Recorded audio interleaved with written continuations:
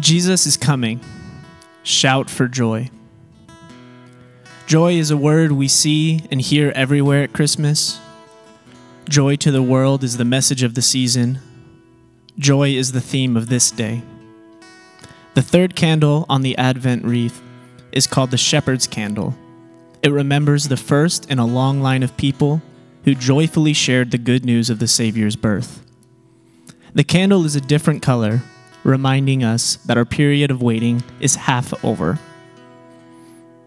This is from Isaiah 35. The wilderness and the dry land shall be glad. The desert shall rejoice and blossom like the crocus. It shall blossom abundantly and rejoice with joy and singing. The glory of Lebanon shall be given to it, the majesty of Carmel and Sharon. They shall see the glory of the Lord, the majesty of our God. Strengthen the weak hands and make firm the feeble knees. Say to those who have an anxious heart, be strong, fear not. Behold, your God will come with vengeance, with the recompense of God, he will come and save you. Then the eyes of the blind shall be opened, and the ears of the deaf unstopped. Then shall the lame man leap like a deer, and the tongue of the mute sing for joy. For waters break forth in the wilderness and streams in the desert. The burning sand shall become a pool, and the thirsty ground springs of water. In the haunt of jackals where they lie down, the grass shall become reeds and rushes. And a highway shall be there, and it shall be called the way of holiness. The unclean shall not pass over it. It shall belong to those who walk on the way. Even if they are fools, they shall not go astray. No lion shall be there, nor shall any ravenous beast come upon it. They shall not be found there, but the redeemed shall walk there. And the ransomed of the Lord shall return, and come to Zion with singing. Everlasting joy shall be upon their heads. They shall obtain gladness and joy, and sorrow and sighing shall flee away. Now we'll light the shepherd's candle.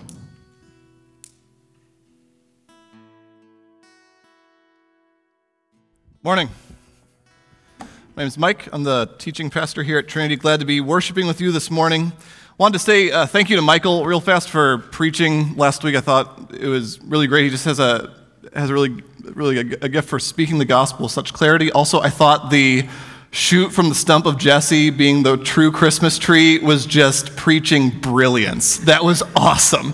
So I walked away thinking about that among a lot of other things, and just wanted to also just acknowledge praise to the Lord for giving our congregation so many guys who are gifted to preach. That is not the case in every congregation, and it really does just help with the health of, well, the staff preacher helps with his health, but also I think just for us as a body, there's something healthy about being reminded that at the end of the day, Jesus is our pastor, and that this thing does not ride on any one personality or any one individual. This thing rides on him, working his work not just among a person who takes a paycheck, but among all of us, that we all share the work of ministry under our head shepherd of Jesus. And so I feel like every time someone who is not on staff comes up to preach, we're sort of implicitly reminded of that reality. And so I think it's healthy for all of us. Grateful to Michael, grateful to the other preachers. So this series is called Messiah, Advent in the Prophets, and I'm about to preach from the Psalms. So here's why. So this psalm is not prophecy technically, right? So I don't think that original readers of this psalm were reading it as though it were saying something about the future. I don't know that would have been in their minds necessarily. Nor were they reading it as sort of preaching. That's sort of what prophecy in the Bible comes down to. You might have, or I recently heard it described as foretelling or forthtelling, right? Sort of telling of future events or sort of preaching, basically. And this psalm is neither. I mean, it would be considered a lament psalm. So in a lament psalm, what happens is the poet describes sort of emotional anguish. They bring it before the Lord poetically, and then by the end of the psalm, typically there's a reversal, and God sort of breaks through, and then it culminates in praise almost every time. And so it's a typical lament psalm in many, many ways. But here's the reason why I think it's still important for us to go through this psalm in particular. Yes, it's neither foretelling nor forthtelling, but the original readers almost certainly would have thought of it as a psalm about Messiah. So how does that work? How is it a poem about Messiah if it isn't a poem about the future? So the word Messiah is really just sort of us English sizing the Hebrew word Moshiach, which it means anointed one. In Greek, it's Christ. But that's basically what Messiah means. It just means one who has been anointed. So over the course of Israel's history, there were actually many, many people who were Moshiach. They were anointed ones. Mostly they were kings. And so, for instance, you have this moment in the book of 1 Samuel where David is being pursued by Saul the king. Saul's the king, and David's being pursued by him, and he has this chance at one point to come up and kill Saul. Saul's relieving himself in a cave, and all of David's men are with him and saying, like, go, do it now. This is the moment. Kill him. And David says this. He says, the Lord forbid that I should do this thing to the Lord's Moshiach, to the Lord's Messiah. He says, Lord forbid that I should do that to the Messiah, the anointed one.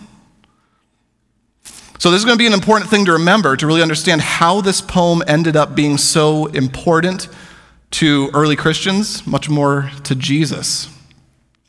It's because this poem is about David, a Messiah, expressing himself.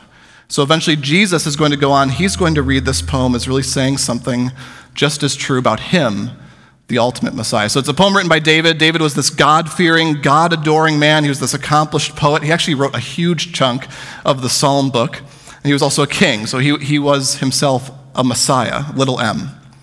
And that's why this poem ends up being really important for how we understand Jesus. So since it's a psalm from the point of view of a Messiah, what Jesus is going to do is he's going to go on to quote this psalm as though it's expressing his own experience. Right? He says this is a psalm about Messiah, so I can read this as sort of expressing something about me too. For Jesus, it's not just a song about David, it's a song about Messiahs. So to illustrate this a little bit, I think a similar thing happens actually with our national anthem. So as many of you know, our national anthem, the Star-Spangled Banner, was written by Francis Scott Key. He wrote it sort of to reflect on this real experience he had where he was at the bombardment of Fort McHenry. This was something that happened during the War of 1812. And he had this experience where the dawn sort of broke after the bombardment, and he saw this tattered, American flag. Again, this would at that time I think it would have had 15 stripes and 15 stars. I could be wrong about that, but so he saw this tattered flag sort of above the rampart after this huge battle, right? This bombardment of Fort McHenry. And so he wrote this poem to sort of describe, the poem is just describing what he saw, basically, right? The poem is just describing, the bombs and then finally the dawn, and this sort of hope that he saw. So, the poem that we sing, our national anthem, is just sort of describing his experience. But of course, when we don't sing it because we're so pumped about what Francis Scott Key experienced. It's that poem says something not just about that one American, it says something somehow about all Americans. So all of us can sort of sing the Star-Spangled Banner, and we can relate to this shared sense of history. We can relate to this sort of defiant independence and so on, whatever you want to draw out of it. It becomes a song not just about Key, but about Americans in general. And so in the same way, when Jesus reads Psalm 22, he's not reading just a psalm sort of poetically describing the experiences of David. He's reading a song about Messiahs, which is why he can see himself as the ultimate Messiah being the ultimate embodiment of this poem. Is this making sense? I hope so. I think it'll become clearer as we walk through it because it'll be sort of illustrated just across the whole thing. So Jesus can read this psalm and say, that's a poem about me. It's not because he's stupid or deluded or something. It's because he understands that he embodies it just as much, if not more, than its author. So it's a psalm of Messiah. And here's what I think we ought to do. We're just going to walk through the poem, and we'll sort of identify 4 movements that take place over the course of it. And I won't be dipping in a ton to application right away. I think it's sort of important, especially with poetry, to just sort of like get the full brunt of the poem, let it just sort of affect us on more of an intuitive level, just because that's sort of the nature of poetry. It tends to speak to the emotional, intuitive side of yourself. So we're just going to let it sort of affect us, walk through the poem, and then we'll talk a little bit about what it has to do with Jesus, and then finally what it has to do with Christmas. So let's jump in. The first thing we see is that suffering comes to the Messiah. Suffering comes to the Messiah, and I'm wording it that way because, again, we have to remember that David was a Messiah, little m, and so he, as a Messiah, is writing this poem about his experience. It opens, my God, why have you forsaken me? Why are you so far from saving me, from the words of my groaning? Oh my God, I cry by day, but you do not answer, and by night, but I find no rest. So many of you are going to be very familiar with that opening line of this psalm, and the reason why is because Jesus quotes it while he's dying. So when Jesus was on the cross, suffering, it occurred to him to shout this phrase, and we're going to find out why as we move along. But many of you are going to be familiar with the opening line of this psalm for that reason. It's quoted by Christ on the cross. So what's going on here, I think, so the poet is looking around at his life, David's looking around at his life, and there's some sort of suffering that's going on.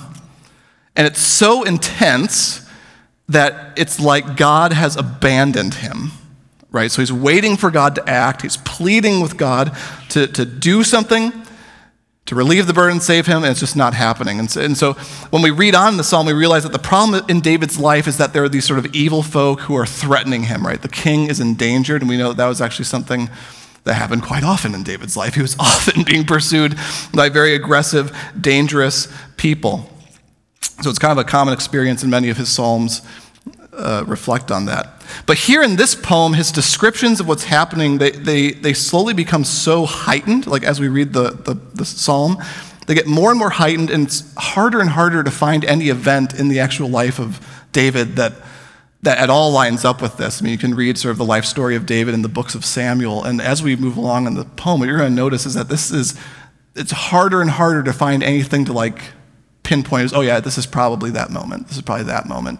Instead, like what he does with the poetry becomes so enlarged that it seems like it's something even more intense than even his own experiences.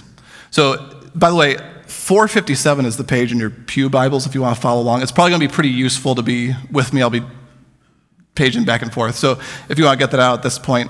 So here's what David writes later on in the poem where he's sort of expressing more of what's happening. He says, many bulls encompass me, like steers. Strong bulls of Bashan surround me. They open wide their mouths at me like a ravening and roaring lion. So he's describing his pursuers as these like wild animals, which I think many of us have probably been exposed to that image before, but I think it just helps to sort of freshen that up for us. Like, David's living in the era before, like shotguns and ways of defending yourself. And so he's picturing himself as just him, basically defenseless against all these pursuers coming after him that are able to easily physically overpower him. So it's this terrifying moment. He goes into all these images of terror. This is on page 458, verse 14. I'm poured out like water. All my bones are out of joint. So this is that sort of just shaky feeling you get when you're just so terrified. My heart is like wax. I think we've all sort of felt that sensation of just the oh no sensation in our chest. It is melted within my breast. My strength is dried up like a potsherd, and my tongue sticks to my jaws. You lay me in the dust of death. So basically what he's saying there at the end is that I'm good as dead. I'm as good as dead if we were going to put it in our own idiom. He's saying, I'm laid in the dust of death. And then things get even worse, and this is where we see David begin to describe things that don't line up with anything that we can find in the books of Samuel about stuff that actually happened to him. And the reason why is because the images are execution images that he goes into. So he says, these dogs encompass me, a company of evildoers encircles me. They have pierced my hands and feet. I count all my bones. They stare and gloat over me. They divide my garments among them, and for my clothing they cast lots. And so here's what's going on there. In Hebrew, that word that's translated pierced, it could be mauled, it could be disfigured. It's a word that's kind of open to a number of interpretations. Whatever it is, something sort of terrible has happened to his hands and his feet. The attackers are actually separating out his garments. So the image here is that it's like an execution. I mean, that they are dividing the spoils of the one they've killed. That's kind of the image that's going on here, is that like the poet is describing himself as dead. His pursuers are now dividing his possessions among themselves, right? So that's sort of how David's portraying this. He wants us to envision his pain poetically as something bordering on an execution. Yet in the middle of this poem, he keeps appealing to God to be faithful. Flip back with me to verses 3-5. Something that's consistent throughout the entire psalm is that David's trust in God never truly wavers. He never goes to another source for hope. He never looks to another source to help him. Instead, it is just this dogged, grabbing God by the hem of his robe sort of pleading. Here in verses 3-5, he says, "Yet you, God, are holy, enthroned on the praises of Israel. And you, our fathers, trusted. They trusted, and you delivered them. To you they cried and were rescued. And you they trusted and were not put to shame." So he's calling God to act. He's calling God to do the same sorts of things that he's been doing for his people all along, to be faithful to rescue him. But instead what he gets is the silence of God. He's delivering his prayers to just an indifferent ceiling, right? There's just silence. My God, why have you forsaken me? And yet his hope remains in God. So there's a second element to the pain of the poet here. It's not just physical danger. There's this whole other element that comes into play, and it's hugely important, especially for how we're eventually going to see Jesus in this poem, how Jesus saw himself in the poem. It's not just David's life that's at stake, it's his reputation. So suffering comes to the Messiah, but now humiliation comes to the Messiah. Verses 6-8. "But I'm a worm and not a man, scorned by mankind, despised by the people. All who see me mock me. They make mouths at me. They wag their heads. He trusts in the Lord. Let him deliver him. Let him rescue him, for he delights in him." So this part is important to notice that the pain that David's expressing, it's not just physical. There's this deep emotional pain, and a big part of it comes from this sort of humiliation. So read again the words that they use to mock him. They're saying, he trusts in the Lord, let him deliver him.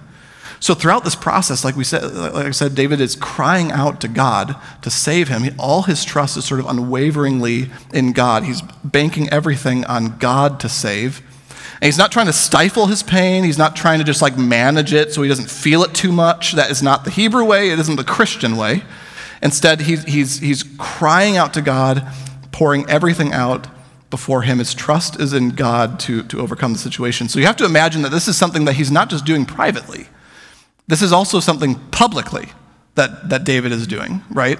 That like privatized religion is an American and Western thing. It wasn't a Hebrew thing, right? And so David's dogged pursuit of God, that's something that all his friends know about, and it's probably something all his enemies know about. That David is just audaciously coming before the throne of God, pleading for help. And so one of David's enemies, they could have heard how David talked, and they would think, what right does he have to ask so much of God? What right does he have to be so bold with God? And of course, David feels he has the right to do this because he's God's man, right? He's one of God's people. He's already said, like, God, be faithful to me like you were to all my mothers and fathers before me in the nation, right? So David thinks that he has every right to come before God because he's God's man. Not only that, he's not only just one of the people of God, but he's a king. So he's an anointed one, pleading with God. Not only an anointed one, but he's David, the man after God's own heart. He's God's man. And so David sees himself like that. He has this kind of like boldness before God, and it becomes something that his enemies are using against him, right? It becomes a reason that his enemies use to mock him. So his accusers pick up on this, and they say, how dare David assume he's God's man? David's faith becomes another reason to mock him. So it kind of goes like this. David claims he's trusting in God because God has made David he's one of God's people. So he's relying on God. And his accusers hear this and they see how this suffering just continues and continues and continues for David. And so they start to say, you must not be God's man. You must not be God's man. They begin to resent this self-perception that David has. So David's identity before God is being called into question. So now what happens if David goes down under all this pressure? If David goes down, if David is killed in this situation, if his accusers win, then what does that say? It says, well, he really wasn't God's man, right? That's kind of the logic going on in the poem here. It's that if I'm defeated by this, then everyone will think that you and I did not share what we share. It's sort of the logic operating behind this. And so that's why his accusers are saying, like, let God deliver him if he truly delights in God. Does this make sense? Right? So there's this whole humiliating element to the poem that's pretty important. So what does David need? Well, what ends up happening is he's not just pleading for God to save him physically. He starts to plead with God to vindicate him, right? So David doesn't need just physical restoration. He needs vindication. He needs God to somehow step in and reverse the accusation that his enemies are making against him. He needs that accusation reversed. And that's what takes place next in the poem. So vindication comes to the Messiah. So I'm going to talk about something so nerdy right now, but it's awesome. So bear with me. Okay, so one of the best ways to enjoy your Bible is to, especially the poetic parts of the Bible, is just to familiarize yourself a little bit with Hebrew poetry. Many of you are going to be already pretty familiar with this, but for those who aren't, or I think we all need a refresher. So different styles of poetry work different ways. So in English, a sonnet has to be 14 lines, and there's a particular way that the sort of heard rhythm of the poem has to go. Or if it's an English haiku, it has to be 3 lines, and there has to be a certain number of syllables in each line. So different sorts of poetry have different sorts of rules. And Hebrew poetry was the same way. So there were rules, general rules. By the time you get to the prophets, they've just completely, the art form has developed quite a bit, and the prophets do all kinds of things to play with it, and it's awesome. But especially for the early poetry, there's sort of these rules, right? And it's called parallelism is the official term for the Hebrew style of poetry. And basically what you get is you have 2 lines. They would write in 2 lines, 2 lines, 2 lines, 2 lines, and the poem would be made up of these sort of pairings, these couplets of lines. And the first line would say something. So the first line would say, Mike is married to Ashley. My wife's name is Ashley. So Mike is married to Ashley. And then the second line, what it would do, it could contrast the first line. It could say, to any other woman in the world, Mike is not married. Or it could sort of reinforce something, specify something about the first line. So it could say, for 7 years, Mike has been married to Ashley. So it's the second line is somehow reinforcing the first. It's doing something with the first. But oftentimes what happens is we read Hebrew poetry and we kind of think, oh, you say something and then you paraphrase it, right? Which that isn't quite it. It's not just Mike is married to Ashley, Mike is wedded to Ashley. You won't often see something like that. But you do see the second line always kind of reinforcing the first. It's reinforcing the first line. So when you get a poem that's sort of telling a story, you don't often have a development in the story between 2 lines, okay? Because the second line is always meant to reinforce the first. So in general, if the story is going to get developed during a poem, that happens in a new couplet. So for us readers, and this, if you've read through the Psalms, especially if you've skimmed through the Psalms, you'll know that there's kind of this rhythm that you fall into, right? Where it's sort of you read one line, you kind of know what the next one's going to be. And for us, if we're not reading very carefully, we can just sort of skate along, and we always think we know what to expect from the second line. Here's the thing, the authors know that you think that way, right? The authors of the Bible know that you think you know what's happening in the second line, right? And so sometimes they mess with you. And if you're not reading really carefully, then you're just going to completely miss it. So that's my giant way of revving up to this part, 19 to 21. David is going to mess with us. See if you can catch it. But you, O Lord, be not far off. O you, my help, come quickly to my aid. You see those two lines working together. Deliver my soul from the sword, my precious life from the power of the dog, says one thing, specifies it. Save me from the mouth of the lion. You have rescued me from the horns of wild oxen. Hold up. So he's calling out to God, come quickly, deliver me, save me. You have saved me. Just suddenly he's saved.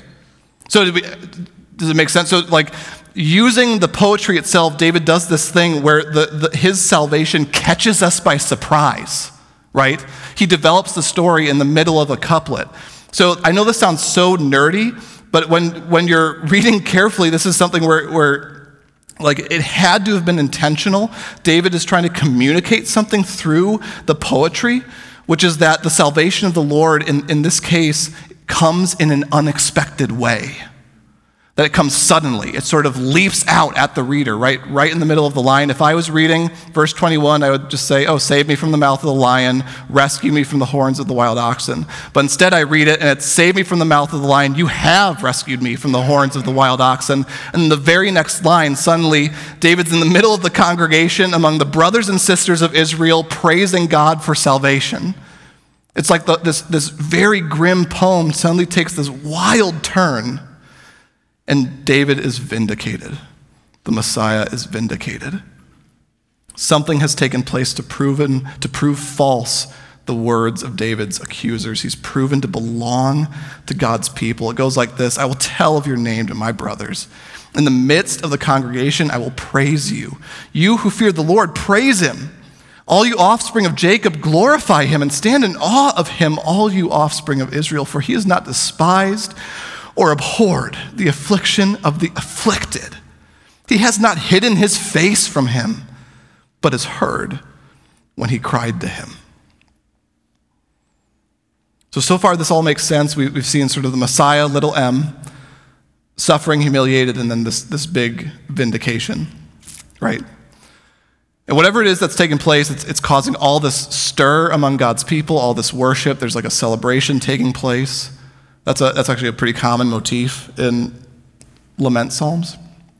And then suddenly something happens in verse 27. So here's what it says. All the ends of the earth shall remember and turn to the Lord. All the families of the nations shall worship before you. For kingship belongs to the Lord, and he rules over the nations. So here's kind of how the poem goes. We've seen suffering come to the Messiah, humiliation come to Messiah, vindication come to Messiah, and now salvation come to the nations. Suddenly, it's like whatever has happened to save David, it's not just causing a stir in Israel. It's that something about it goes out to the nations and worship erupts among them. That's something that the families of the nations are pouring in to worship God as a result of whatever it is that's taken place, right? So David is sort of poetically imagining this thing where it's like his vindication is so great that the all kinds of cultures around the world, families across all the world, are all going to be sort of stirred up to be made right with God, to worship the true God. All of them remembering, realizing that their culture, whatever makes them uniquely them, their culture was made for worship of the real God. Through that unique expression, it says the kingship, the kingdom belongs to God. So David's vindication puts God's kingdom on display, and all the nations see it. So suffering, humiliation, and vindication come to the Anointed One, and salvation comes to the world. That's Psalm 22. All right, so we've gotten kind of this aerial view of the psalm. Now, why does it matter for Jesus? So what it has to do with Jesus, the reason why it's important for us to talk about this is because this psalm gets quoted by Jesus at his death, like I mentioned earlier. The psalm gets quoted by Jesus while he's on a Roman crossbeam. It's one of the final things that comes out of his mouth before he dies.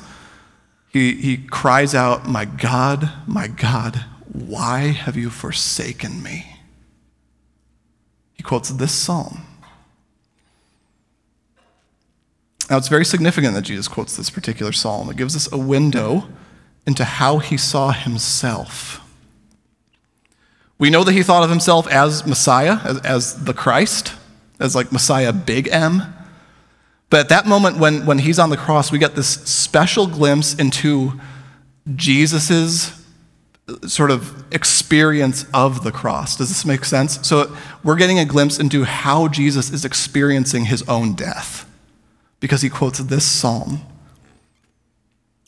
He quotes just that first line, my God, why have you forsaken me?" It's the cry of the king in the middle of terrible suffering and humiliation. It's the cry of the king who has banked everything on God and yet from the outside looking in appears to be left abandoned. Suffering came to Jesus, and humiliation came to Jesus. He preached that he was Messiah, not just God's man, but God's very son.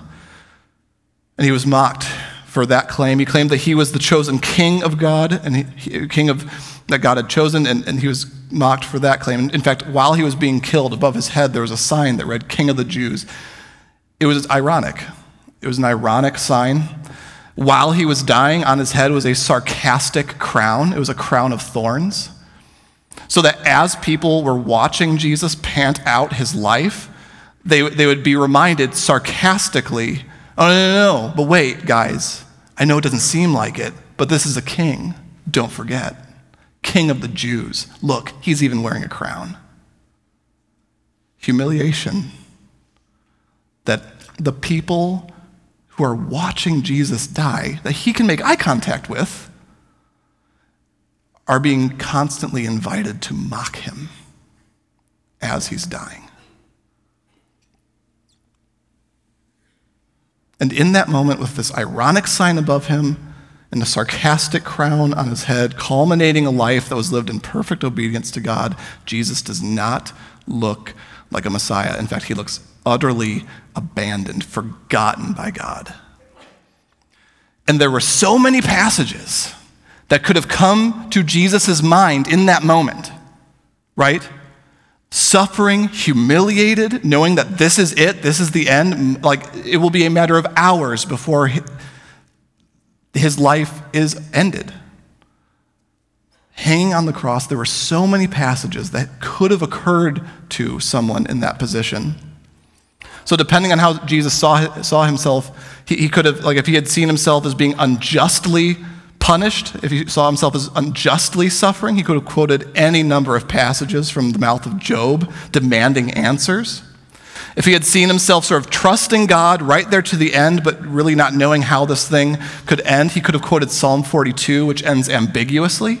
There's a hope in God that's expressed, but unlike most lament psalms, it never culminates in praise. The ending is ambiguous. And so he could have quoted Psalm 42, where it's like, all right, God, I'm trusting you, but I don't know where this is going. And then he could have, if he had been, inches away from accusing God of wrongdoing, if he had been hanging there wrestling with the problem of evil, he could have quoted the opening lines of Habakkuk, where Habakkuk is getting this close to almost accusing God. How long, God, will this sort of thing go on? He could have quoted from so many different passages. But instead, what comes out of his mouth is the opening line of Psalm 22. And the reason why is because Jesus doesn't think the ending of his story is in question. He's abandoned by God, suffering unjustly, emptying himself in pain, and yet right in the middle of it all, he thinks things are going exactly the way they go for Messiah. And on the other side of the cross, he doesn't see confusion. There's no question mark. He doesn't see injustice winning the day. He doesn't see hopelessness. He doesn't see disappointment. He sees vindication. He sees resurrection. He sees a kind of vindication that will catch everyone by surprise. Vindication coming unexpectedly, flipping the script of the poem. He sees God reversing the verdict of his accusers, so that the verdict of not Messiah becomes reversed to Messiah. He sees light going out to the nations. He sees the people of God called together from the ends of the earth. He sees all kinds of cultures coming to realize that their culture was always made for the gospel. He sees salvation for anyone who would trust in his name. He is not confused by the cross. He is watching the poem of Messiah's suffering play itself out, and he knows how it's going to end, that he has to suffer with us so that we can be vindicated with him. And so he quotes, my God, why have you forsaken me?" because he knows that soon kingship will belong to the Lord. Verse 1 will become verse 28. So many of you are probably like, cool, Mike, thanks for the Good Friday sermon 4 months early. So the truth is, we were not going to have time to talk about all this stuff in the spring, so I shoehorned it into the Messiah series. So that's, just candid, but it's a Messiah series, so we got to talk about this stuff. It makes sense. But no, so here's why I actually do think this is important now. I think it's important that we preach a Good Friday sermon in the middle of Advent. And the reason why is because the infant that came to us in the manger came as this Messiah. The infant who came to us in the manger was the infant who would grow up to suffer. Lucy Shaw is a really talented poet. She's a Christian. She wrote this Christmas poem called Kenosis, which means emptying. So sort of like the way that Jesus emptied himself to become human. And she writes this poem about the infant Jesus, but she does it in a way where we're both confronted with his vulnerability. I'm going to read the poem, but you'll notice the way that she really skillfully just shows him to be a baby, right? Like just a baby, thinking baby thoughts, having baby dreams. But the way that she tells the poem makes it so that you're simultaneously wanting to sort of like pity and care for the infant Jesus, all while being constantly reminded in the poem that you're actually the one that needs his pity. That at the end, he's the one that will give a great act of protection for you. That at the end of the day, he has come to suffer for your salvation, even while you're watching this sort of impoverished little baby in the poem. So here's how it goes. In sleep, his infant mouth works in and out. He is so new, his silk skin has not yet been roughed by plane and wooden beam, nor, so far, has he had to deal with human doubt. He's in a dream of blue-white milk, of curving skin, and pulsing in his ear the inner throb of a warm heart's repeated sound. His only memories float from fluid space. So new, he has not pounded nails, hung a door, broken bread, felt rebuff, bent to the lash, wept for the sad heart of the human race.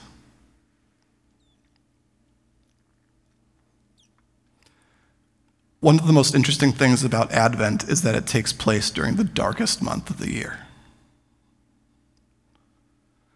In December, the days are shortest. Advent takes place during the darkest month of the year. And in our culture, we've come to associate, well, we call it Christmas time. We don't call it Advent. We're celebrating Christmas time. We've come to associate Christmas time with sort of warm nostalgia and fun and stimulation and stuff. And some of that is all right. But what ends up happening is that we become inundated by these commercials, and there's these sweater-wearing families that appear to have never experienced conflict with each other, and there's like laughter by the fire, and we're increasingly on the radio given these songs where it's like, isn't it great that we have this season devoted entirely to enjoyment, and it's sort of for its own sake, and it just feels like, man, this is kind of exhausting, and so what ends up happening is we feel like we can never really have that kind of enjoyment with Christmas that we're constantly being told we need to have. And so increasingly, Christmas feels more and more empty. Advent feels more and more empty. Maybe we lost a loved one, and this is the first year where we're going to spend Christmas without them. Maybe we lost them 20 years ago. We still can't get over the fact that they're not here. Maybe we're once again walking through Advent anticipating a Christmas spent alone. Maybe we just can't get over the sense of emptiness that we feel, the sense of disappointment with our life, that our childhood Christmases were spent with our whole life ahead of us, where we felt there were things to look forward to. And now we don't feel that there's anything big we're looking forward to in our adulthood. And so you end up feeling like you're missing out, where what ends up happening is Advent actually makes your grief more keen, more felt. because our lives aren't Norman Rockwell perfect. So it makes you feel like you can never really take part anymore in Advent, much less Christmas. But I think given the fact that the infant Christ came to be the crucified Christ, those of you who are sitting here today feeling grief during Advent, you may be more ready to participate than anyone. Advent is about holding out hope for Messiah right in the middle of the darkness. Israel was not pining for Messiah in comfort, but under exile, under oppression, under occupation, under disappointed hopes. And now we stand waiting for the second Advent, under exile, under oppression, under occupation, under disappointed hopes. Our longing does not exclude us from the meaning of Christmas. It brings us to the threshold of the stable.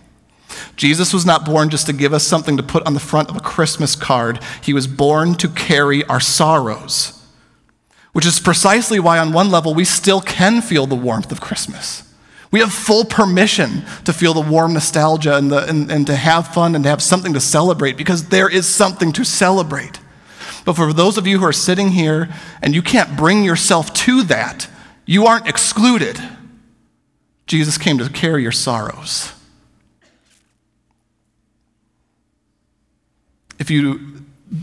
So we're constantly invited to deny the darkness during this part of the year. We're constantly told that to participate in Advent, to participate in Christmas, you kind of have to put a rose-tinted sheen over everything in your life. Deny the darkness just for this season, because this season is about enjoyment. But if you deny the darkness of the world, you deny why the nativity is bright. This infant came to suffer with us so that we could be vindicated with him. And because of that, Christmas is not some trite, consumeristic annual decorating party. It is the announcement of unstoppable, defiant hope. It is the announcement that God was pleased to dwell with the lowest among us. As David says in the poem, he hasn't despised the affliction of the afflicted. Our sin and our exhaustion and our anguish are not too much for him. Christmas is the announcement that we have not been abandoned, that we have not been forgotten, that we are not alone in our pain, but that God has come to overcome by becoming part of it with us. And by the self-giving love of Messiah, salvation is broken in, and the kingdom belongs to the Lord forevermore. So here's what I'd like us to do now. In a moment, I'm going to pray. But I think wherever you are emotionally this morning, I think we need silence so that we each can express that to the Lord in prayer. If you're grieving, then lament now. If you're exhausted, then be tired before God. If you're disappointed, tell him. If things are well with you, then praise. Let's have silence to just be what we are before God. It's just a moment of bare authenticity. You who fear the Lord, praise him. All you offspring of Jacob, glorify him and stand in awe of him, all you offspring of Israel. For he has not despised or abhorred the affliction of the afflicted. He has not hidden his face from you, but has heard when you cried to him. The afflicted shall eat and be satisfied. Those who seek him shall praise the Lord. May your hearts live forever. All the ends of the earth shall remember and turn to the Lord, and all the families of the nations shall worship before you. For kingship belongs to the Lord, and he rules over the nations.